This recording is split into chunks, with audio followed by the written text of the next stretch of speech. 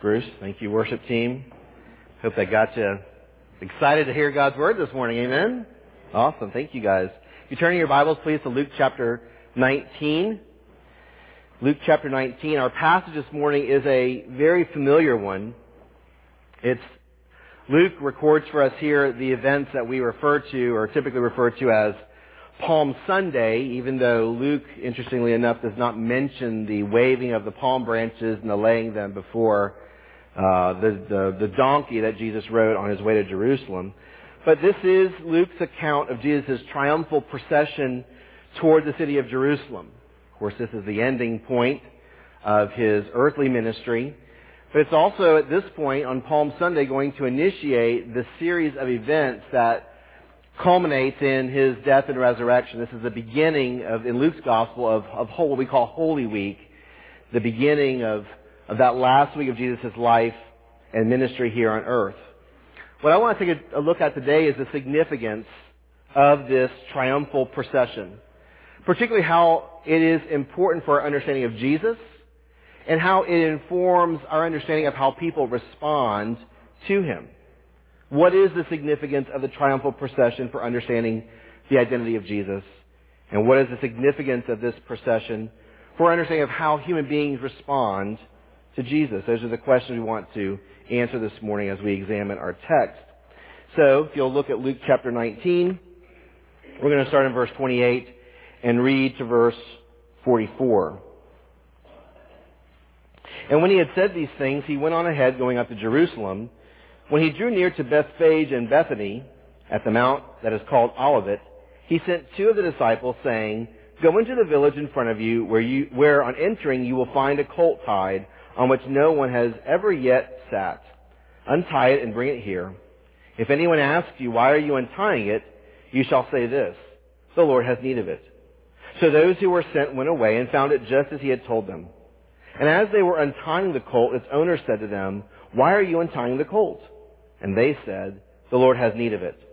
And they brought it to Jesus, and throwing their cloaks on the colt, they sat Jesus on it. And as he rode along, they spread their cloaks on the road.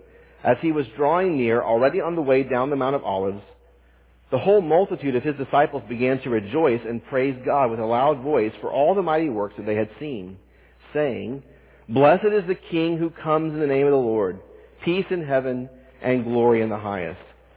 And some of the Pharisees in the crowd said to him, Teacher, rebuke your disciples. He answered, I tell you, if these were silent, the very stones would cry out. And when he drew near and saw the city, he wept over it, saying, Would that you, even you, had known on this day the things that make for peace. But now they are hidden from your eyes.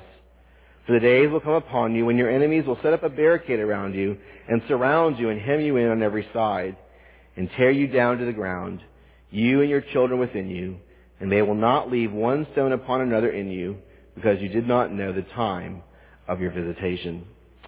So I want to make three observations this morning from this passage. There's nothing earth-shattering here. There's nothing new that you don't already know. But they are fundamental to our understanding of Christ, and again, how people respond to him. So the first observation is the main one, the one where we'll spend most of our time. Observation number one, Jesus reveals himself to be the Messiah. Jesus reveals himself to be the Messiah. Now verses 28 through 40 chart that last leg of Jesus' journey to Jerusalem. As you remember back, maybe not, it's been a while. Back in chapter 9, verse 51, Jesus began a trek to Jerusalem. He set his face to Jerusalem. And so over the course of the last year of his life, Jesus has been moving very deliberately, very intentionally, maybe not necessarily geographically. He's been kind of wandering around, but he's been moving purposely to Jerusalem. The last place that we saw him was in Jericho. He healed the blind man there at the end of chapter 18. He brought salvation to Zacchaeus in his house. He told the parable of the 10 minas. And in those things, Jesus is ministering in Jericho. And once that ministry wraps up, he departs Jericho and heads to his final destination, which is, again, Jerusalem, where he's going to be fulfilling his messianic mission, the reason for which the Father sent him, which is to offer the sacrifice that would make redemption for God's people.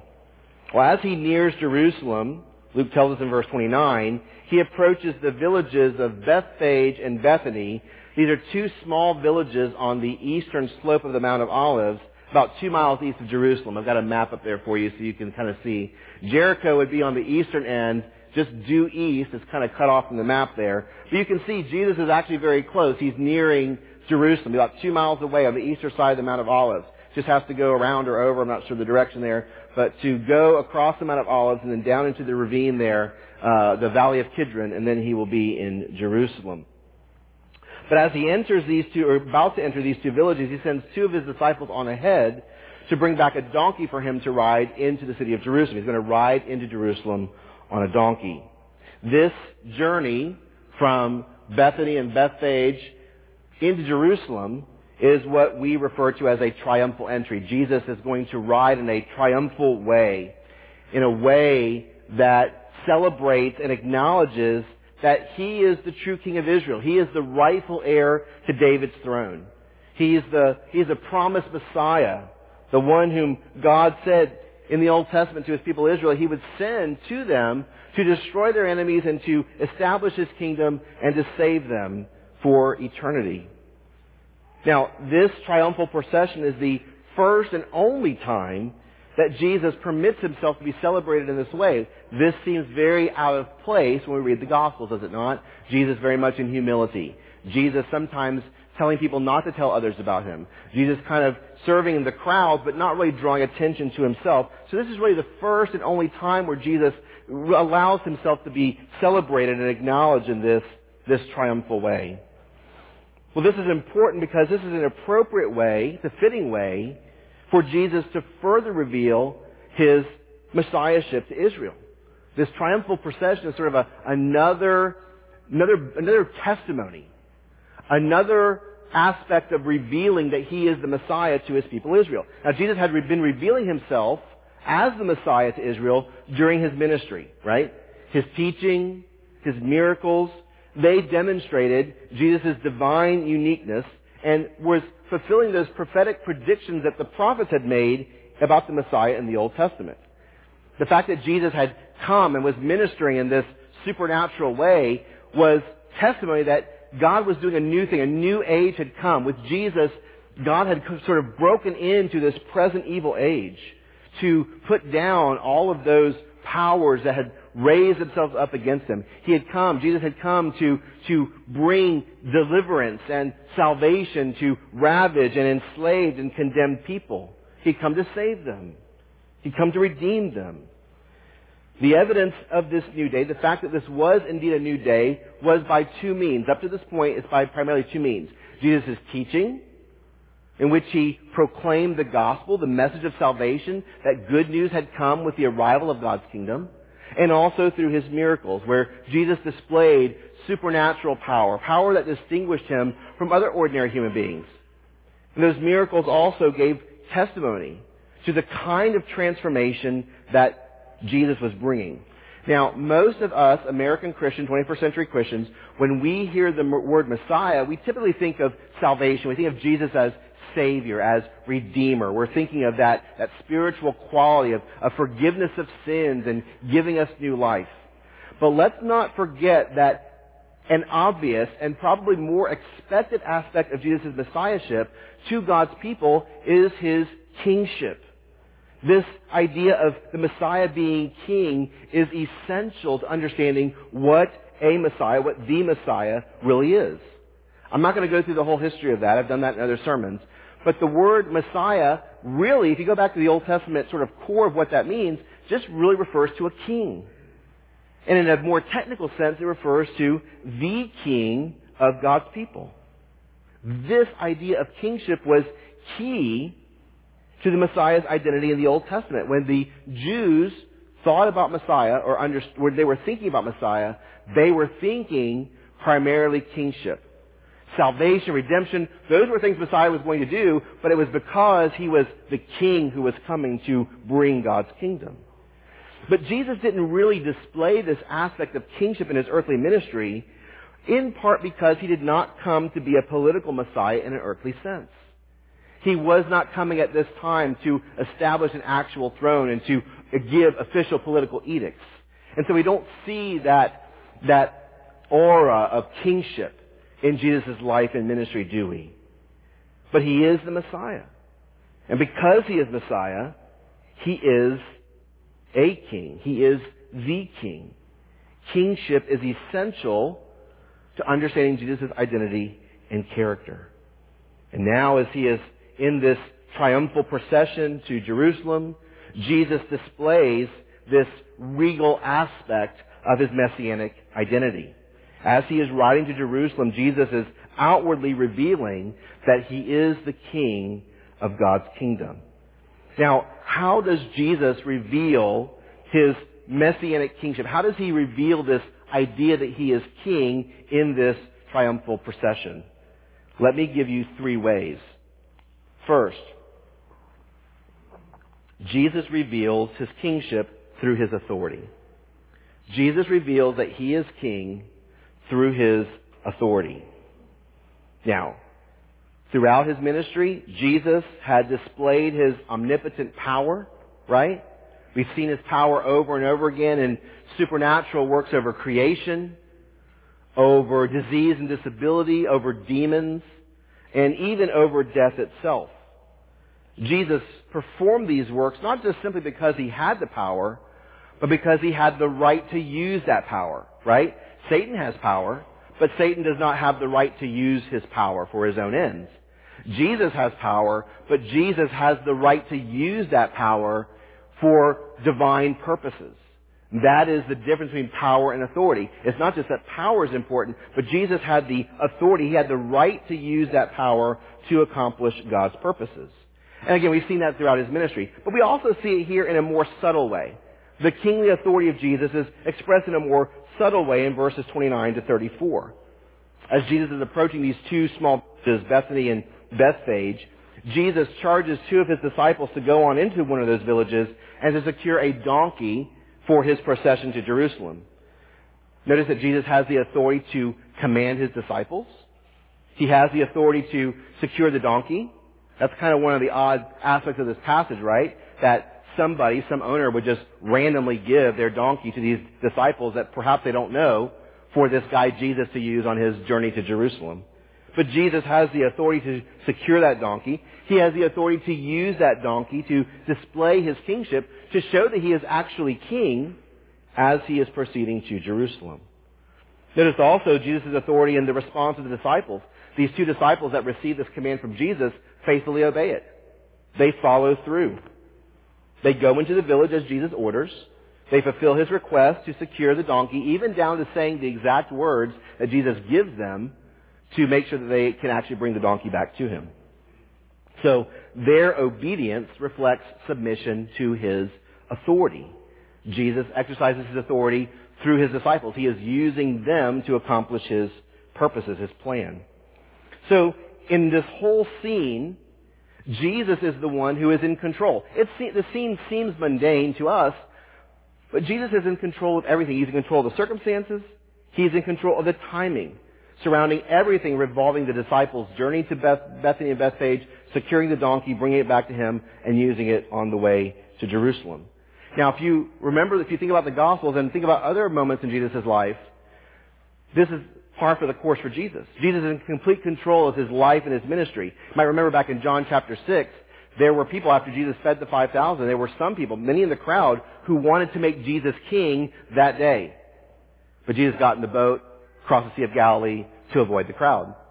There were other times where there were people who were so upset and incensed that Jesus' messianic claims, they sought to put him to death. Earlier in the Gospel of Luke 4, they tried to throw Jesus over a cliff after he preached that he was the fulfillment of Isaiah's prophecy about Messiah.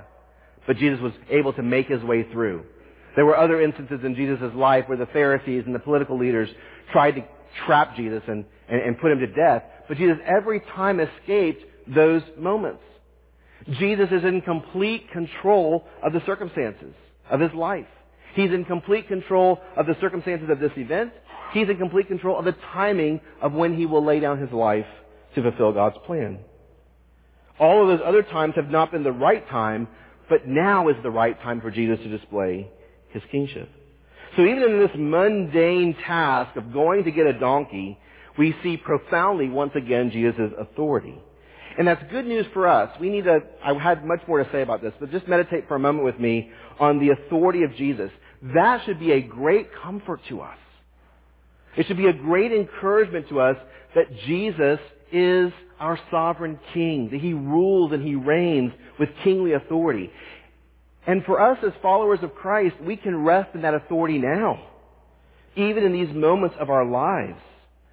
Christ has authority over all things. He has authority over our lives. His authority gives us assurance of salvation. So you never have to wonder or vacillate, am I really saved? If you're trusting in Christ, His authority means you have assurance. Christ's authority means that we have an advocate before God and a defender against the devil. Bruce is so right. One little word shall fail him, except it's not a little word. It's a great, magnificent name, is it not? Why will the devil lay down at the name of Jesus? Because of the authority of Jesus. He is the King. He has authority. Christ's authority gives us victory over sin and temptation. Are you struggling with sin and temptation in your life? Christ's authority over you, to reign over you, should give you great encouragement that you can succeed and overcome sin and temptation. Christ's authority gives us comfort and peace in the midst of our trials. Christ's authority should help us walk securely and faithfully in Him as we live out our days for His glory. So I pray that even as you struggle in this life, you rest in the authority of King Jesus. But we will also rest in the authority of Christ, the Christ's authority forever. That's the hope of the gospel. Christ will defeat all of His enemies. Every single one. Christ will rule and reign with justice and righteousness and peace forever. It will happen. And we will live in the security of His rule and the security of His peace forever. How awesome that is. There's not going to be a point in time where if you read through any history book, read through the Bible, how impotent human kings really are. Even the most powerful kings succumb to death, to disease, to someone who is more powerful than them. There will never be a point in eternity where there will be some adversary who can rise up against Jesus and overtake His authority. He will reign forever and ever. And that should give us great hope and great encouragement as followers of Jesus. Now, if you're not a Christian, it's a little more troublesome. Even though you may not acknowledge Christ as Savior, even though you may not acknowledge Him as King, you too are subject to the authority of Christ, whether you realize it or not, whether you like it or not. Jesus is King. That's a non-negotiable truth of the gospel. Jesus is King. And He calls to submit to His kingship in repentance and faith. So if you're not a Christian, you cannot resist Christ's authority forever. We've been told that He will triumph over all of His enemies.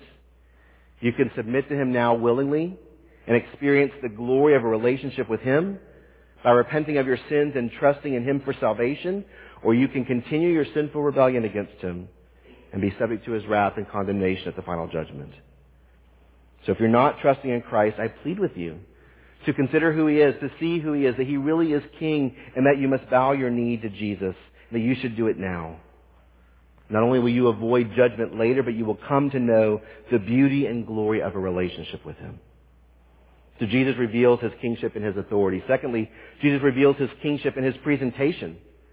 We see how Jesus presents Himself here as King. His appearance and His actions reflect outwardly signs of kingship. Notice that Jesus rides upon a donkey on His triumphal procession to Jerusalem. That donkey, we're told in verse 30, is an unbroken colt.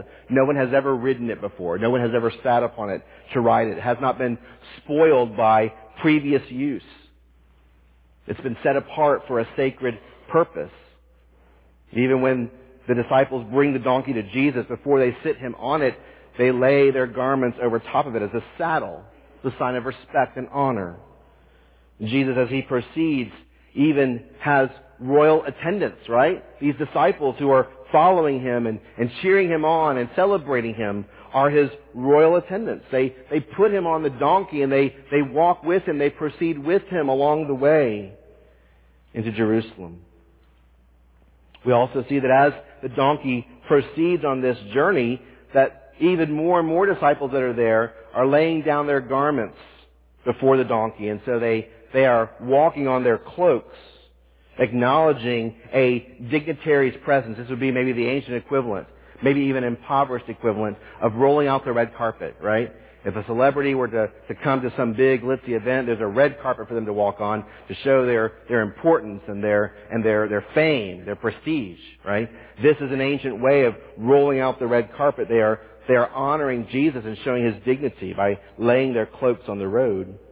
And as they make their way to Jerusalem, we see the shouts and the celebration of this cheering entourage in verse 38, where they say, "Blessed is the King who comes in the name of the Lord, peace in heaven and glory to the highest."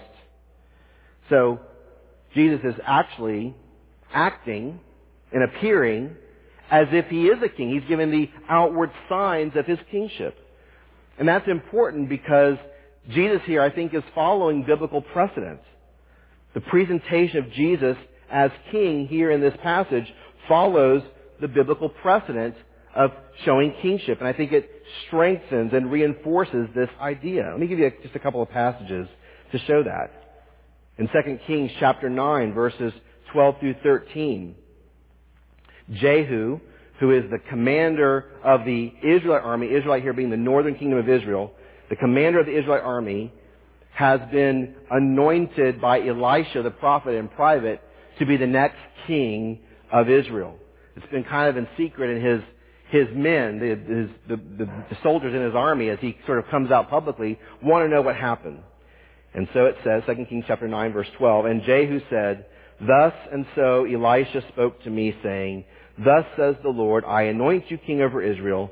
And this was the response of his men. Then in haste, every man of them, every soldier, took his garment and put it under him on the bare steps, and they blew the trumpet and proclaimed, Jehu is king." They're acting in a royal way. Jehu has just been anointed to be the king over Israel, and they are laying down their garments before the king and acknowledging his kingship. You see the parallel? There's an even stronger one in 1 Kings chapter 1, verses 32 to 40. Lengthy passage, but I think is very fitting. This is when King David is on his deathbed, about to die, and he is commanding his advisors, his courtiers, that Solomon is to be his next king. He's actually giving them directions on Solomon's coronation. It says this, King David said, "Call to me Zadok the priest, Nathan the prophet, and Benaiah the son of Jehoiada." So they came before the king. And the king said to them, "Take with you the servants of your Lord, and have Solomon my son ride on my own mule, and bring him down to Gihon," that's the spring, a source of fresh water near the temple. "And let Zadok and Nathan there anoint him king over Israel. Then blow the trumpet and say, Long live King Solomon. You shall then come up after him, and he shall come and sit on my throne, for he shall be king in my place. And I have appointed him to be ruler over Israel and over Judah." And Benaiah answered the king, "Amen. May the Lord, the God of my Lord the king, say so. As the Lord has been with my Lord the king, even so may he be with Solomon, and make his throne greater than the throne of my Lord King David." So Zadok, Nathan, and Benaiah, and the Kerethites and the Pelethites went down and had Solomon ride on King David's mule and brought him to Gihon. There Zadok the priest took the horn of oil from the tent and anointed Solomon. Then they blew the trumpet, and all the people said, "Long live King Solomon." And all the people went up after him, playing on pipes and rejoicing with great joy. Do you see the parallel there? What is Jesus doing? Jesus is riding on the donkey into Jerusalem in much the same way that Solomon, David's son, is riding to his coronation through the streets of Jerusalem, going to the temple where he will be anointed. And the people, as Solomon is riding onto the temple where he's going to be anointed as king, are crying out in a loud voice, "Long live King Solomon." There's rejoicing with great joy. In fact, it says the noise was so loud that the earth was beginning to split. How loud the noise was from that acclamation of Solomon. How much more then do we see the greater son of David, King Jesus, riding to Jerusalem on a donkey to take possession of his messianic throne. Jesus is following the biblical precedent, but to an even greater degree, showing that he is the greater son of David, that he is David's son who is the rightful heir to the throne, and that his kingdom will be greater than even David's himself and Solomon who followed. So what Jesus does here follows the biblical precedent. This is definitely Jesus giving off the heirs of his kingship. This presentation of Jesus as well also fulfills biblical prophecy. Let me just read you a few verses. The main one is Zechariah chapter 9, verse 9, which the other Gospels record. They actually cite this verse, but it's obviously implied in Luke. Rejoice greatly, O daughter of Zion. Shout aloud, O daughter of Jerusalem. Behold, your king is coming to you. Righteous and having salvation is he, humble and mounted on a donkey, on a colt, the foal of a donkey. How much more unambiguous can we get? The king is coming to you, and how is the king coming? On a donkey, riding to the people to bring about their salvation. Or Genesis 49, verses 8 through 12, which is a little bit more obscure, but I think it ties together here. This is Jacob prophesying on his deathbed. He goes to each one of his sons, and when he gets to Judah, he says, Judah, your brothers shall praise you. Your hand shall be on the neck of your enemies. Your father's son shall bow down before you. The scepter shall not depart from Judah, nor the ruler's staff from between his feet, until tribute comes to him, and to him shall be the obedience of the peoples.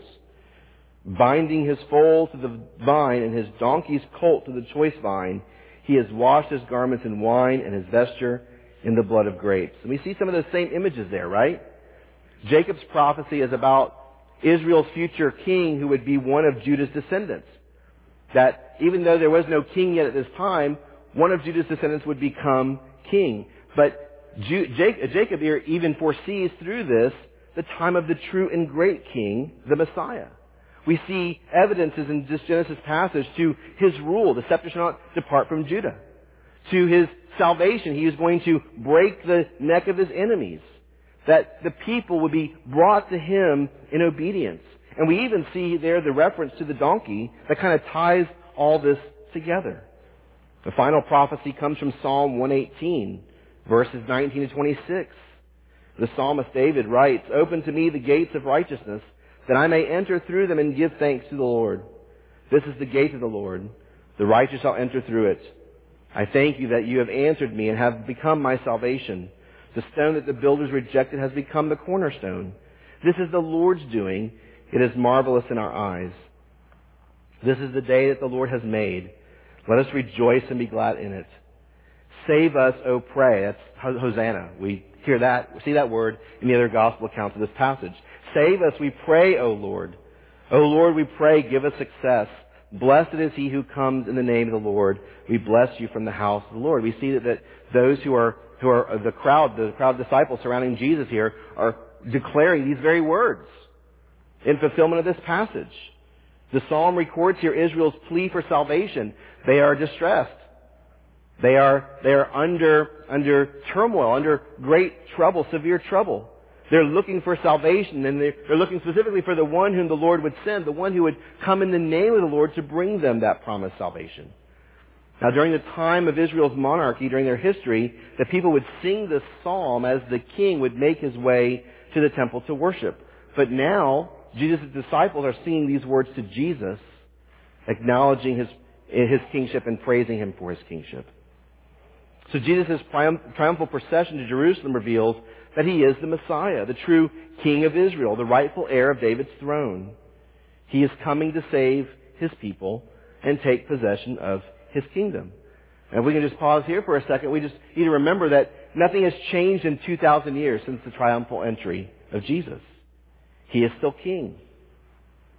Now, that time, Jesus did not meet the Jewish messianic expectations. He did not come as a political Messiah to take up immediate rule on David's throne. His mission was primarily spiritual in nature. He came to bring salvation through the forgiveness of sins and reconciliation with God, and that ministry still continues through us today as we live in this world waiting for Jesus to return. But even though he has departed and he sits at the Father's right hand, he is still king. He is reigning over his people. As we celebrate this morning, coming to church together and singing songs of praise and hearing God's word proclaimed to us, King Jesus is ruling over his assembly. We are a picture of the kingdom of God. Jesus is ruling over his people. And even in the midst of that rule, we know that the devil is still working, right? He's still out there. He's still wreaking his havoc. He's exercising his false authority in this present evil age. But Christ still rules his kingdom. He is continuing his mission of redeeming his people. He is saving them. He is transforming their lives through the gospel. That all is still happening, but one day that's going to come to an end. Every foe and every power will be brought into subjection to his authority. And Jesus will demolish the kingdom of this age. And he will exercise his messianic authority to its fullest extent. He will reign forever and ever. So Jesus reveals his kingship through his authority, through his presentation, finally through his humility. Kind of in an ironic way. Jesus reveals his kingship ironically in humility. Now, the kingship imagery is clear and obvious. I hope I've made that case to this point. But it is somewhat muted. It is somewhat toned down, right? Jesus, how does he ride into Jerusalem? He rides on a humble donkey, not on a regal horse as we might expect at this time. Right? Again, Zechariah 9:9. Behold, your king is coming to you, righteous and having salvation is he, humble and mounted on a donkey. We might expect something more like we read in Revelation, that will happen in the future. Revelation 19:11.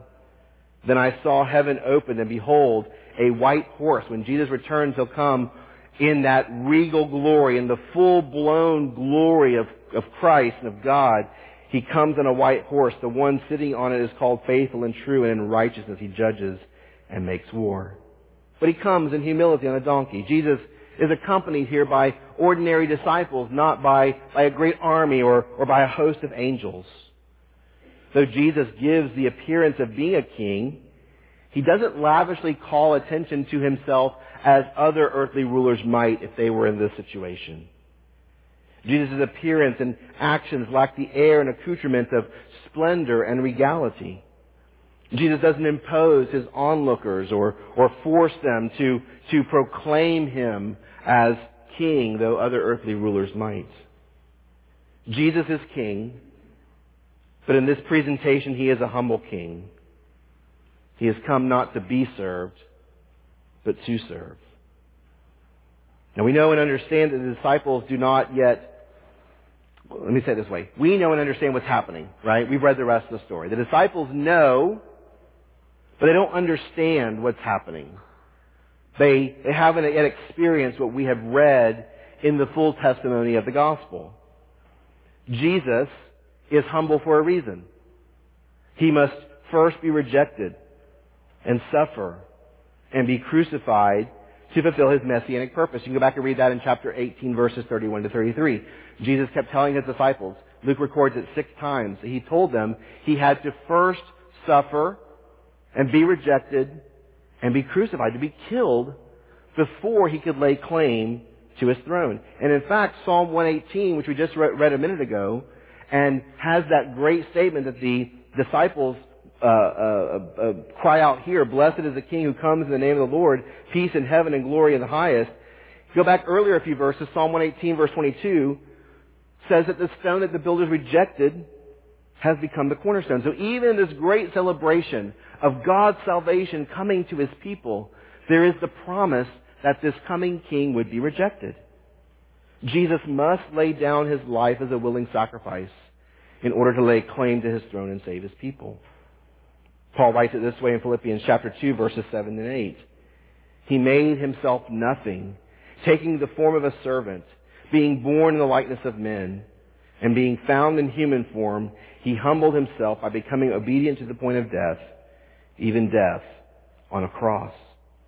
So even on this triumphal procession, when King Jesus is praised and celebrated, we have a foreshadowing of the criticism and the rejection that is to come. The Pharisees are there in verse 39, and they're rebuking Jesus and telling him, you need to rebuke your disciples. They're declaring heresy, they're declaring blasphemy. We see that that's actually part and parcel of what he's going to endure in the coming week. So King Jesus approaches Jerusalem in humility. He's preparing himself for the rejection and the suffering that awaits him. And we must remember that Christ's humility was necessary to fulfill his messianic mission. Jesus could only save us if he shed his blood on the cross. Which again is ironic if you consider here the Jewish perspective of this. If Jesus had done what the Pharisees wanted him to do, if Jesus had met the expectations of the Jews as they're crying out for salvation, their sins would never have been atoned for. They would still be lost. The irony is that what they hoped for would have led to their own destruction. There would be no salvation for them if Jesus had met their expectations. His humility through suffering and shame is the basis of our salvation. And so we should be grateful that we worship a crucified Messiah. It is only in humility, laying his life down for us, that we could have our sins forgiven and that we can enter into a new relationship with him. And that understanding should cause us to be grateful and should cause us to be humble, to humble ourselves before him.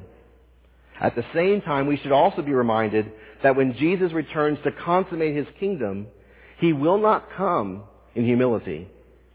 He will come in glory. At that time, he will fulfill every part of his messianic ministry. His kingdom will be established. His enemies will be defeated. He will reign in glory, and we will experience the full promise of our salvation. Hallelujah and amen. So in this triumphal procession, Jesus reveals that he is the Messiah. He is the King of God's kingdom. All right, that was a long point number one. Let's do points 2 and 3 a little quicker, okay? These two deal with the responses to this point we just made. Jesus is the Messiah. He is the Messianic King. How do people respond to him? Observation number 2, because Jesus is the Messiah, he must be praised. Because Jesus is the Messiah, he must be praised. Notice that in this passage, in verses 37 and 38, the disciples lead this chorus of praise for Jesus on his procession. They praise Jesus because he is King. They praise him because he is the divinely appointed King. He's not just any old king coming to step up to this job, right? He is God's divinely appointed, divinely sanctioned King. He is the one, as they proclaim, is the one who comes in the name of the Lord. God has sent him to be their King. And so if he is King by right and by title, Jesus deserves their praise. And in fact, even in the face of messianic criticism, Pharisaic criticism in verse 39, in verse 40, Jesus affirms the disciples that they are doing the good and right thing by giving him praise. The disciples also praise him because he has come to fulfill God's purpose. He has come to bring salvation to them as God had promised. Notice again that the disciples are singing Psalm 118, verses 25 and 26. Save us, we pray, O Lord. O Lord, we pray, give us success. Blessed is he who comes in the name of the Lord. We bless you from the house of the Lord. The one who comes in the name of the Lord brings the salvation that they seek. Therefore, when the Messiah comes, the people of God praise him because he is bringing their salvation. The disciples understood this somewhat. They understood that Jesus was the Messiah, and they understood that in some way he was bringing God's salvation to them. Notice that this idea of salvation is further noted in the word peace in verse 38, right? Peace in heaven and glory in the highest. This is an important aspect of understanding what salvation is. Salvation brings peace between God and man. Go back to the very beginning of creation, right? Adam's sin and rebellion brought enmity with God. By his sin, Adam despised God's goodness. He rejected God's authority. He disobeyed God's command. And he exalted himself. All of those things broke harmony. They broke fellowship. They broke relationship, the peaceful relationship that Adam enjoyed with God at the beginning of creation. And so from that point on until this point today, and until that day when Christ comes, every human being has been living in war against God. But as part of Jesus' ministry, as part of his messianic ministry, Jesus reconciles us to God and establishes a new relationship with him characterized by peace. Paul writes in Ephesians chapter 2, verses 12 to 14, remember that you were at that time separated from Christ, alienated from the commonwealth of Israel, and strangers to the covenants of promise, having no hope and without God in the world. Totally cut off. But now in Christ Jesus, you who were once far off have been brought near by the blood of Christ, for he himself is our peace. He has brought reconciliation. He has brought new relationship. Romans 5:1. Paul writes it this way, since we have been justified by faith, we have peace with God through our Lord Jesus Christ.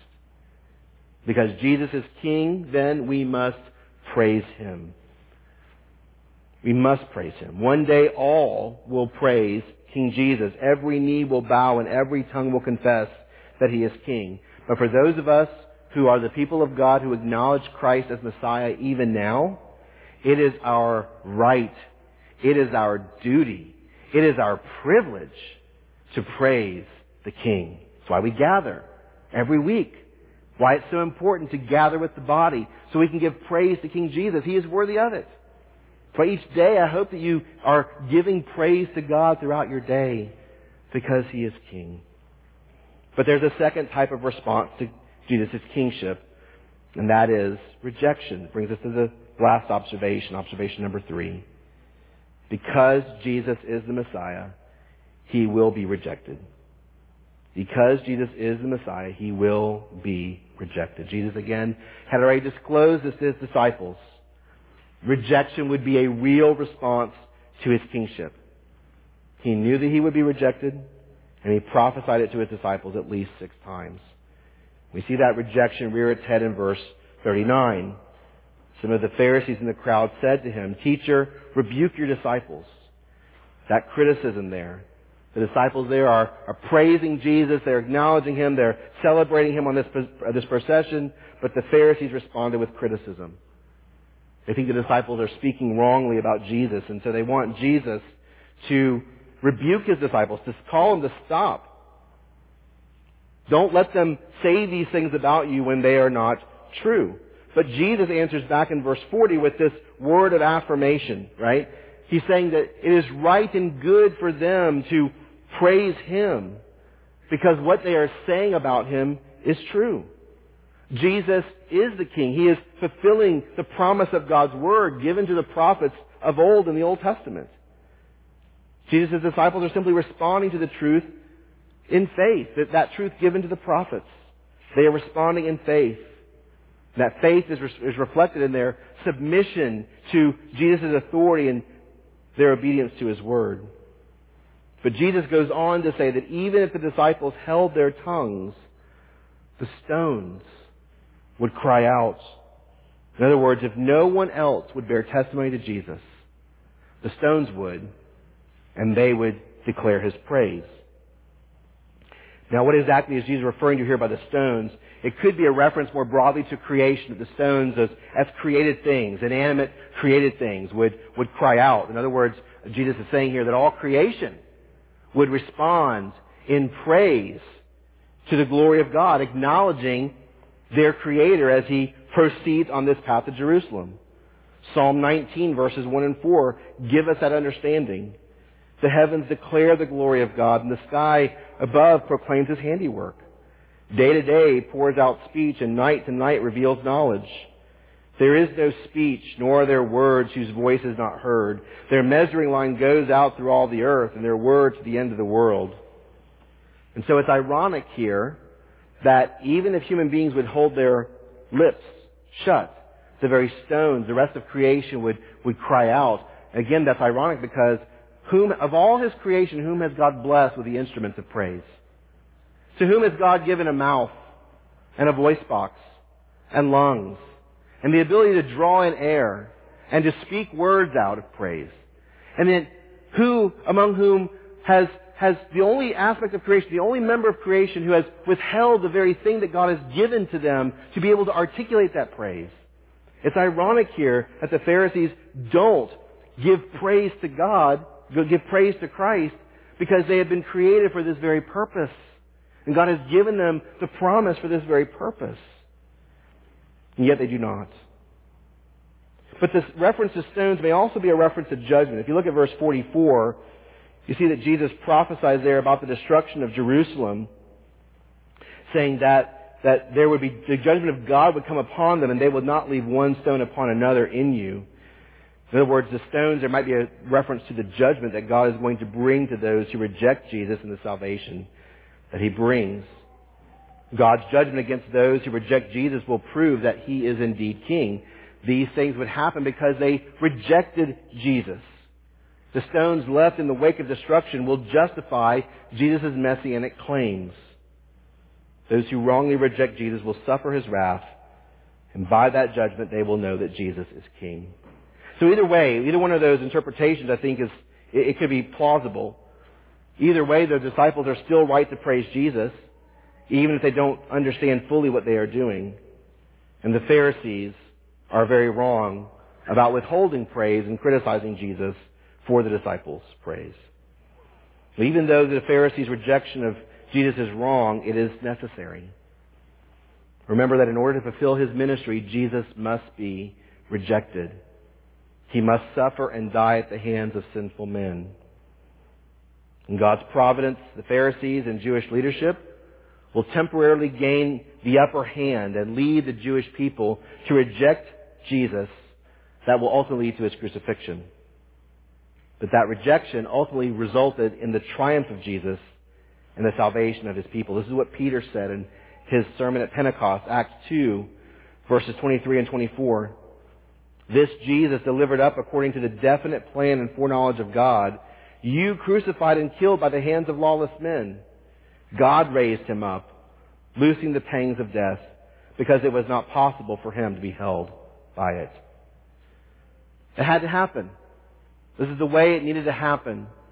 God would use this. He had ordained the death and resurrection of Jesus so that all of God's enemies would be defeated and His people would be saved.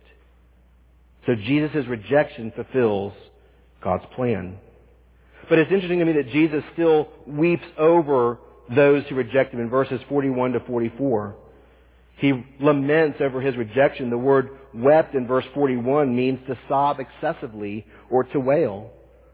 Jesus is broken by their rejection of Him. He weeps grievously over the Jews whom God had promised to bring salvation to. This is what they were looking forward to, what they were expecting.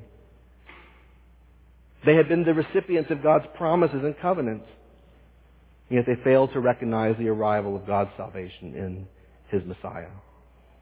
And so in verses 43 and 44, Jesus pronounces a judgment against them. The Romans utterly will destroy Jerusalem, and that happens in 70 AD. We'll talk more about that in a future week. But it's hard not to see here the fulfillment of the parable of the minas from last week, right? Those citizens who hated the nobleman and did not want him to reign over them. Remember what happened to them in the last verse of that parable? They are brought to him and they are slaughtered. So Jesus' lamentation here offers a sober warning to those who reject Christ. If you're not a Christian, or you've pushed Christ away, or you are not following Him, you haven't submitted yourself to Him, understand that your rejection of Him is really rebellion against Him. You might temporarily escape His judgment in the few years you have here on earth, but when Jesus returns in the fullness of His glory, it will be a day of reckoning and terrible judgment. So I plead with you, recognize that Jesus is King. Abdicate the throne of your heart. Abandon your rebellion against God. Submit to Christ. Repent of your sins. Trust in Jesus for salvation. He will reconcile you. He will make peace with you. He will adopt you into His family. The disciples celebrate. King Jesus is here. He's coming into Jerusalem. He's coming in triumph. He's coming to take His possession of His kingdom. They may not have fully understood what they were saying or doing, but despite their misunderstanding and their best efforts, they did more than they knew. They anticipated the day when the people of God would gather together and shout, "Blessed is the King who comes in the name of the Lord." And we who proclaim that today realize the fullness of all that declaration meant. That we have to understand that Christ has established His kingdom through His death and resurrection. And that He is still working. He is still building His kingdom. He is taking up His throne. He will destroy every enemy, and He will save His people.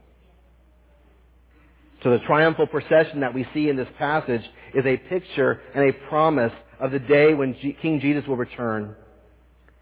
Not on a donkey, but on a horse. Not in humility, but in honor. Not veiled, but clearly revealed, to do away with His enemies once and for all, and to establish the glory of His eternal reign to its fullest extent. For that day we long, and for that day we cry out, "Maranatha, come, King Jesus." Let's pray. Lord, we thank You for this passage about the kingship of Christ. We thank You for this reminder, Lord. It oftentimes goes maybe sometimes under the radar. One of those things that we just assume, one of those things that we just know, is kind of old hat to us. But Lord, it is true, and it has profound ramifications for our lives individually, for our life as a church, for our life as God's people universally, and for Your purposes eschatologically, what You will do when all things come together. Lord, my prayer is this morning that Your people would be filled with joy that Christ is King, that we have bowed the knee, and that we would abandon the attempts to keep pushing You off the throne and climbing back on ourselves.